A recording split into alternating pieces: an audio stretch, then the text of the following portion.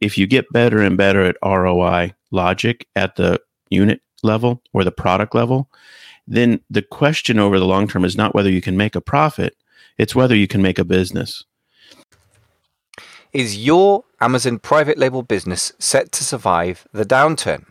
Most sellers don't know. Surviving a downturn means squeezing out more profit and slashing waste.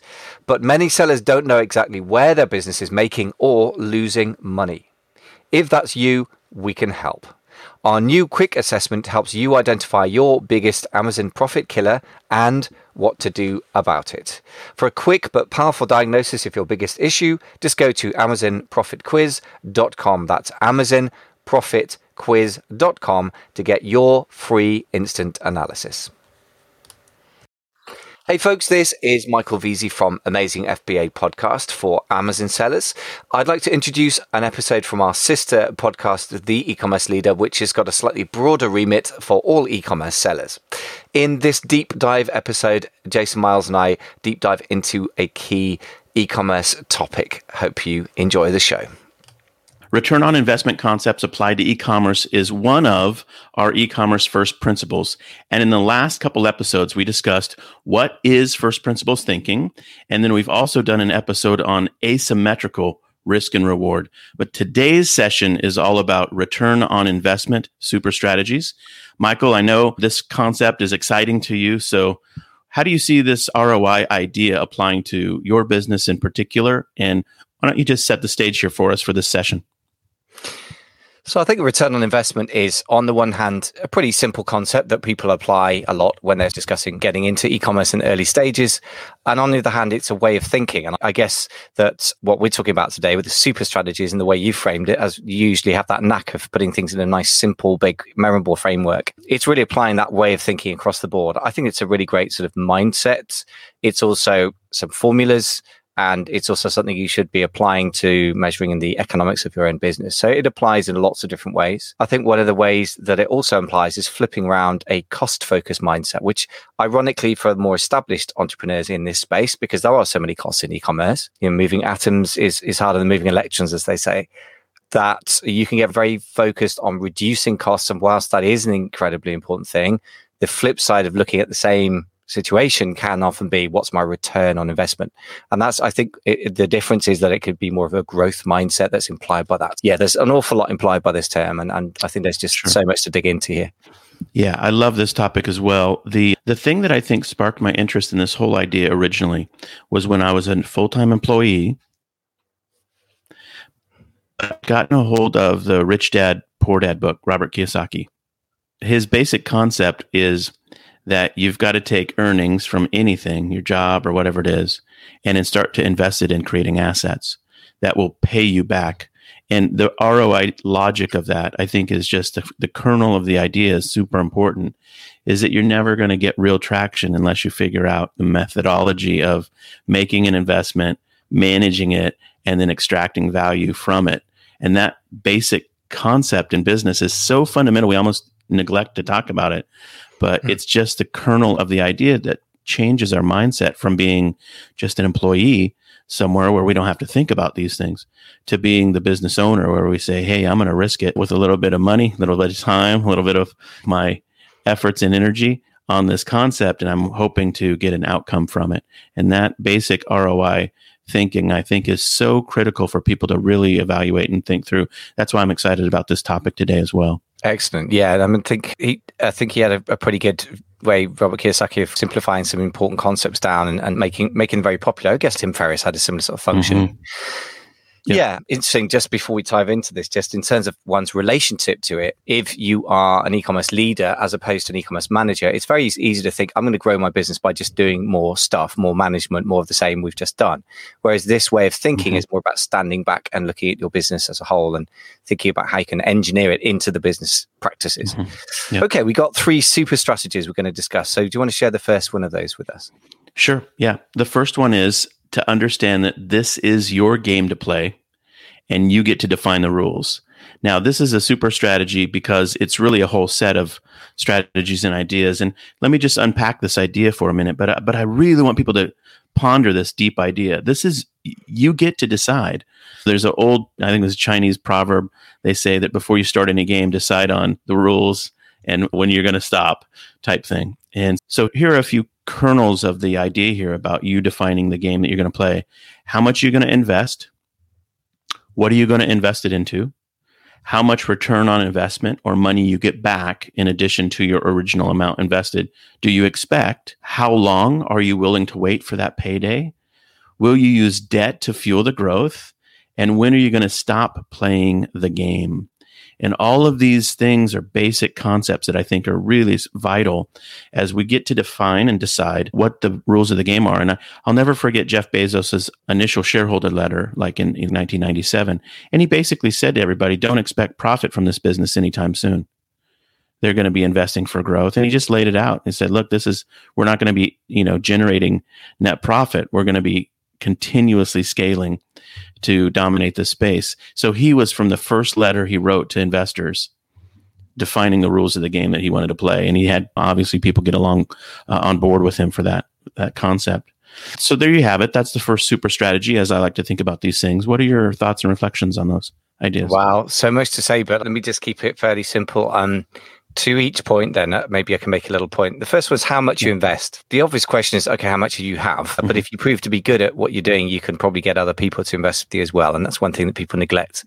But in terms of just keeping it simple, how much you have to invest, one question is simply asset allocation. I would say that running an e-commerce business or any kind of business is a high risk, high reward type activity. If you haven't paid your own mortgage off yet and you have no pension, then maybe you shouldn't even be doing it. If you have some kind of wealth and some kind of basic plan for retiring with not much money, but at least you get to eat, even if it's ramen noodles, then that might be the case to choose to allocate some of that to a high risk. And your age and your risk profile really are two factors to take into account there.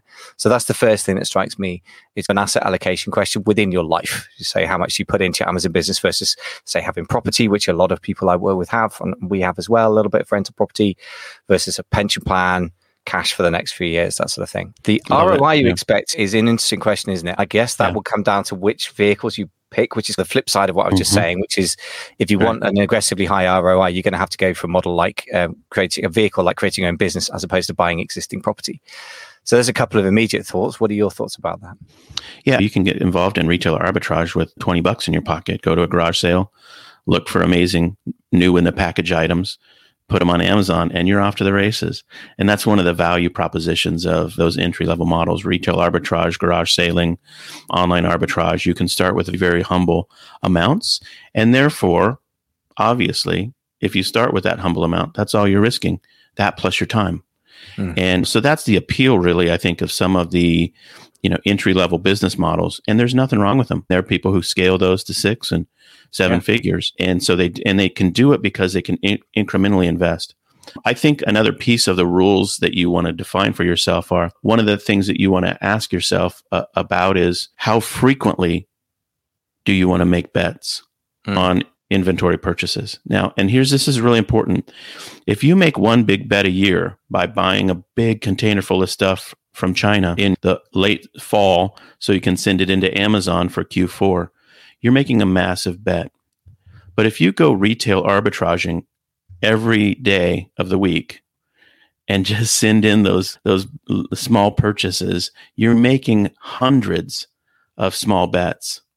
And I think that's really important to think through. Like, how frequently do you want to bet, and what are you betting on? And it is a bet. It is a gamble. At the heart of it, and the more you can say to yourself, I know exactly what's going to happen, the less risk there is. If you know how the mousetrap springs shut, then it's not that big a risk. And so you want to think through, what are you willing to risk or not? I think that's a key part of it. I know that you've got that coming up, the risk reward thing, but you've already mentioned it because we talked about that last time. I think, yes, you cannot avoid the risk reward question coming up. And I think where people go wrong is they're either overly aware of risk and don't enter the water at all, or they're over aware of reward, ignore it, and then just think about ROI, as opposed to balancing the two out. Exactly as you just articulated, you could make a load of money quickly, ROI, over a short time, by the way, something I've got to come back to, with private label, or you can lose a lot of money quite quickly as well. And then with retail arb, it's less dramatic. So yeah, those are basically risk reward as opposed to ROI payoffs. One thing that you've just brought up though is really, I think that the word ROI, whilst as a basic concept is fine. If we're going to talk strictly about the profit divided by the amount that you invested, that's what the usual ROI calculation. It's simple, easy to understand, easy to communicate, but it disregards time, which is ludicrous, because if I put $100,000 into inventory now and it returns 100% ROI, but it takes 20 years, that's not very attractive compared to 20 days. The thing, the solution is to use an annualized ROI figure formula. I'm not going to read out the formula on the podcast because it would sound a bit unmanageable. But for example, if you buy some stock in, say, January for $1,250 and sell it in August for $1,520, you've got a 21% ROI, but annualized, that's a 35% ROI, which is a lot more attractive than if it was the same ROI, but over 2 years. So I think we have to get that time component in, which is, for example, if you're comparing private label returns with an retail arbitrage business, you would need to annualize things. So you're comparing apples with apples. So it's just a simple but very important point, because most people just throw around ROI numbers with no time frame attached, which for me means it's meaningless. You have to have a time frame. Totally agree. And you hear a lot of people say stuff like, oh, what's your profit on that product or that effort? And you'll hear people just throw out a number, 70%. And a lot of times and I've been doing this I have an MBA and I've been doing e-commerce for a dozen years. I still always ask people, what are your basic numbers that you're using there? Or just ask them what their initial numbers are that go into that. If you're in a situation where that matters. Now, if you're just having drinks or something and you're chit-chatting with people and they use phrases like that, you can't really be an inquisitor and kind of grill them on it. But as a coach, when people say, oh, my profit's 82%, I always say, what is the per unit numbers? And then how did you come to that? And time is certainly a consideration. And it is. I think that's important to realize that these numbers can be thrown around arbitrarily. We don't always have the same perspective. Absolutely. Small thing, Jason, I tried to put it on the chat, but you're showing me, but it's you talking. So we might want to, I don't have control over that. Sorry, guys. This is like the middle of the podcast realities here. There you go. It's up to you to control that because I can't control it my end. And you're muted. It's all going well. There you go. My. Okay, sorry. Okay, technical. That's all right. That's no problem. Yeah, a little technical challenge there. Yeah. So anyway, it's a podcast. So I knew he was going to hear that bit. Yeah. Good. Where were we? Yeah. So now just other thing that I really wanted to pick up on, that you're very good sort of rules, you're defining the game for yourself. The implication is you get to define your rules, which is a very American way of looking at life and very can-do attitude. I would suggest that's great, but it needs to be within the context of probabilities of success. The longer you wait with a business, the more likely statistically it is to die. I'm just sorry to say that, but we all know the statistics, however true they are. 80% of businesses die within 5 years. Of the remaining ones, 80% die within the next 15. Yeah, is that true? Those exact, I don't know. Is that a general tendency? I think we can all say probably about. So there has got to be an accounting for the fact that the longer you wait, on the one hand, if your business keeps growing, which is big if, then the bigger payday. But on the other hand, there is the fact that the longer you try and keep a business alive, let alone thriving, that the less probability there is that's going to happen. And not saying it can't be done. I've got several multi-generation clients that I've worked with over the years. So it could definitely be done, but it's the exception rather than the rule. So one of the things to think about is how easy is it to keep a business alive for 3 to 5 years and then sell it versus for 20, 30 years. And that's a thing that everyone has to weigh out for themselves. But I'm just flagging up as a factor that is somewhat an external factor, not just a decision. Yeah, I think I would agree with just the basic sentiment of it. However, the optimist in me is more focused on the question is, why would those businesses fail? And if you get better and better at ROI logic at the unit level or the product level, then the question over the long term is not whether you can make a profit, it's whether you can make a business. And I think businesses fail because people are bad at making businesses, bad at hiring, bad at facilities management, debt management, legal obligations, filing taxes, and partnership failures. On and on. There are a million reasons why a business can blow apart. But the kernel of a business is, can you make a profit at a per unit level? And the better you get at that, the more risk you take out. Like if you solve that problem, then all you've got to solve is all those other problems. Yeah. And I think that's an important way to look at it. And literally, as Robert Kiyosaki says, and I don't know why I'm not a huge Robert Kiyosaki fan, but his quotes come to mind today. As he says, if a business fails after 5 years, who cares? Start another one. And just keep starting them and learn as you go until you get to the point where you say, oh, I learned all the ways to fail. Now I know exactly how to run a business for the long term, and it's really profitable. Yeah. And that's the mindset. And I guess that's the American optimism. Yeah, it's great. We naturally fall into that, which I think is a really useful dynamic in any business. If you have a team of people that are all raving optimists, then you have a waterproofed your business plan. If they're all kind of pessimists or a bit too easily see the problems, they never get started. So I think it's hopefully a useful dynamic for people. The only other thing I would say is if a business fails and you're 60 years old, I mean, because talking about Kiyosaki, like you, I'm not necessarily always a fan of his, but he can put some context very well. An age related, life stage question. It's not so much age really, because you could retire at the age of 90. Like my old landlord invested in the stock markets for 60 straight years and retired at 90. Other people are retired at 60. But if you're close to retirement, you probably want a lower risk profile than if you're less, and define retirement and define whether you should or not. These are, again, personal questions. But I do think that Robert C. Kiyosaki did say something like, if you're going to fail in business, you want to try and do it before the age of 30. So for me, at the age of 47, I've got less time to build a new business than I would have had at 27. So less interested in failure, which doesn't mean that you have to be a pessimist, but it's just you got to think this stuff through for yourself. And I think one thing that strikes me from this very conversation is if you're a born optimist, you make a plan that works for somebody who will, when the stuff hits the fan, go, don't worry, we'll figure it out. If you're more risk averse or worrier, as I probably am naturally, hey, I'm the son of a lawyer and a teacher, I'm likely to have been trained from an early age to be worried about things, then maybe the right business model for me would be more risk averse, and that's right for me. So I think it is, in the end, as you said, a very personal decision. Hey there, folks. Thank you for listening to the first of two parts about our return on investment or e-commerce ROI discussion. So ROI, on the one hand, a very simple concept with a very simple formula, which we didn't even mention actually, which is the profit divided by the investment from something. So if you invest $100 into, let's say you invest $1,000 into a very small amount of product consignment, and then you end up with $50 gross profit from it, and then your return on investment is 50%. So that's the simple version, which we didn't even mention because it's so often used.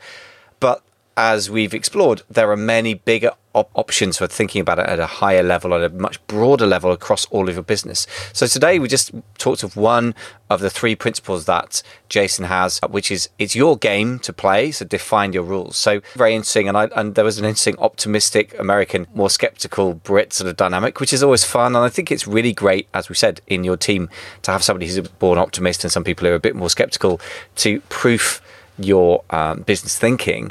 And what comes out of it, hopefully, is both optimistic. So you go for the opportunities, but also proofed against some of the stuff that could happen. So we talked about how much to invest, return on investment that you expect, and setting that expectation, and how that relates to the type of vehicle you're using as well. So within the Amazon world, there are lots of different things: retail arbitrage, online arbitrage, wholesale, private label, which have different risk profiles. And that's not even just within the Amazon world, never mind e-commerce broadly speaking. So Shopify versus Amazon, for example, the risks of those sales channels, etc.